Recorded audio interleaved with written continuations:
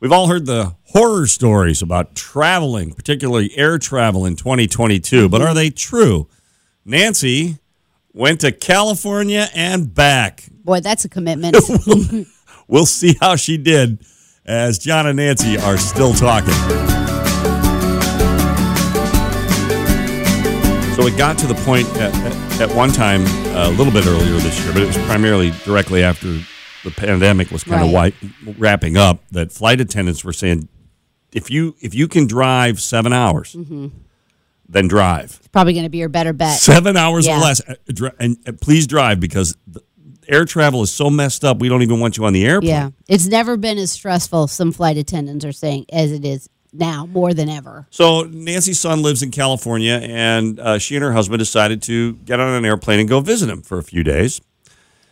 And that just sounds easy. It used to be easy. You'd go get on an airplane and go to California and come back. Well, flying to California, first of all, is a commitment in itself. I mean, that's going to be a day of travel on each end. But as I discovered, and as I told my son, and I've told everybody since, if you're traveling over the holidays, just based on my experience this summer, if you're traveling over the holidays, give yourself a buffer day. Give yourself a buffer day before and give yourself a buffer day after, because we were delayed on both ends. Oh, my gosh. Okay, so take us through this. You flew out of Peoria? So we flew out of Peoria, and not that I don't like to fly out of Peoria, but I think next time we're probably going to drive to Chicago with our car, because on the way, so we were delayed out of Peoria because the flight from Chicago was delayed. So there's not really much you can do. You have to be patient, and everybody was really cool, but you just have to realize that's going to happen. So out of Peoria, we were delayed because the flight from Chicago was delayed.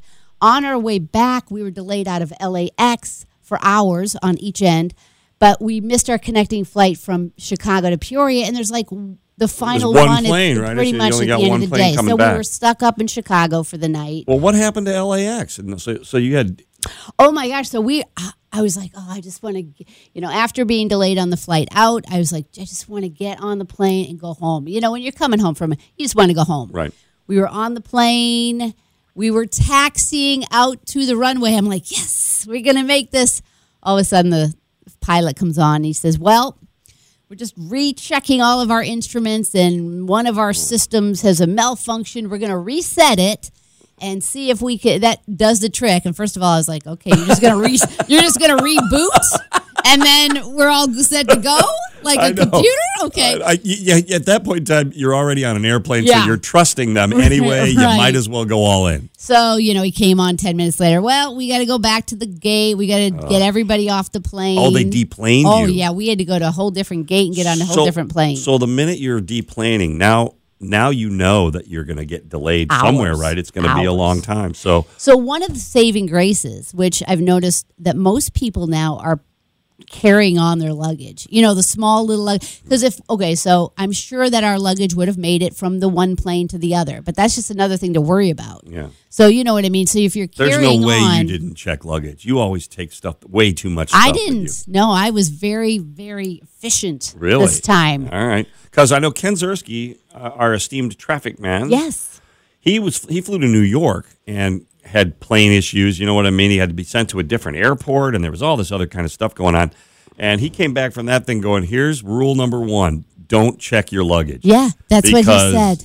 Because it's right now, it's just nuts. He said this is so true. He said it is a mad moving wheel of missed connections and rebookings. Yeah. So, the airlines were really doing their best. I mean, they would rebook you, or you would call, or they would automatically rebook, and they'd send you. One of the keys is to download the app for the airline you're using, because we would constantly get updates via our app. Just going to ask you that. So Nancy and her husband flew to California and back, and it took forever, missed flights and delayed flights and engine trouble and everything else you could pile on there.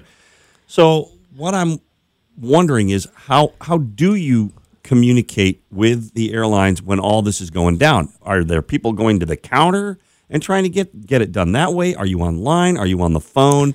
How are you working with the airlines to figure out how to get to where you're going once something's been delayed or changed? Well, it's pretty amazing because they know what's going on. So basically, we've got the app. So they say, oh, your plane's delayed. You get taxed. So your flight is delayed. Here's what's happening. Here's the new gate. Oh, you got to go to another gate. So you're always up to date. I ended up calling the 1-800 customer service number because I'd rather talk to somebody. But they immediately knew as soon as you give them your confirmation number and your name, they're like, okay, yes, your plane is delayed, so we need to rebook you on a different flight. So we were flying into Chicago. We missed our flight from Chicago to Peoria. They just rebooked us the next morning. We didn't even have to call. They just rebooked us. And again, like I said, the airlines are trying. They paid for a hotel up there. They didn't make us sleep in the airport or just wait hours in the airport. They did give us food vouchers, but although the food vouchers didn't work. Uh-oh. But, okay, that's fine. What food didn't you get? We just were trying to get some stuff next day at the airport, just some breakfast stuff. And the vouchers were no good. And I tried to call, and there was no At some point in time, you just go, just whatever. like, okay, whatever. Yeah, can I just go home but hungry? It was $60 in food vouchers, so that was quite significant. But when they don't work, that's kind of tough. So it was actually $0 in food vouchers. All right, well, that's very interesting. So overall, like your experience, you got to where you're going and home safely. Yes. But it was just kind of a bumpy You just have to be patient. Okay. Like, we didn't have any problems with anybody causing anything, because I think everybody just kind of knows right now. We talked a little bit about this earlier this year about flight attendants giving you some advice on here's what you need to do. If you can't drive, right, here's what you need to do. First of all, go early. Add that buffer day before, so you're not going to miss the big, like they said, if you're going on a cruise, give yourself an extra day because chances are you're going to be, bumped or delayed and you don't want to miss your cruise. Always fly direct, they said, because it's just, the more you connect, the more your chances of being delayed. Right. Fly as early as possible in the day. Take the first flight out in the day, yeah. It says that first flights rarely get canceled. Thunderstorms kind of build during the day, so weather problems will probably come later on. They do say download the app of the airline. That helps. This I thought was funny. These are just some other when you're flying, if you want to be comfortable. It says pack a sweater. Bring a sweater.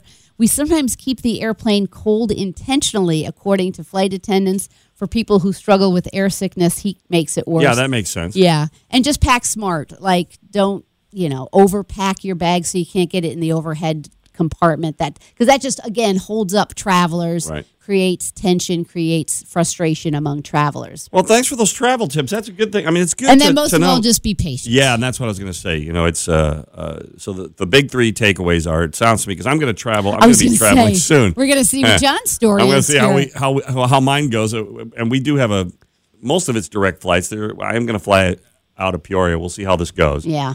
So these are the three things I've learned from Nancy's trip. One, download the app for the airline that you're using because that's a direct form of communication, and they're good about updating it. Absolutely. Two, buffer days. Have a day on either end, so you got a little space in case you got to be delayed. Yep. And then drink, right? Get to the airport bar as quickly as possible. Yeah. And stay there for the maximum amount of time. Well, and I will say, like on the big flights, you now have to enter your credit card information into your account or else you cannot get a drink. Oh, we'll have on the flight. So make sure you do that if you want a beer on the flight. And we have now learned the most valuable lesson. You have to update your info. That's awesome. Well, listen, we like to talk about all kinds of things, and we do it right here on the podcast all the time. Thanks for joining us, because if you keep listening, we'll keep talking. See you next time.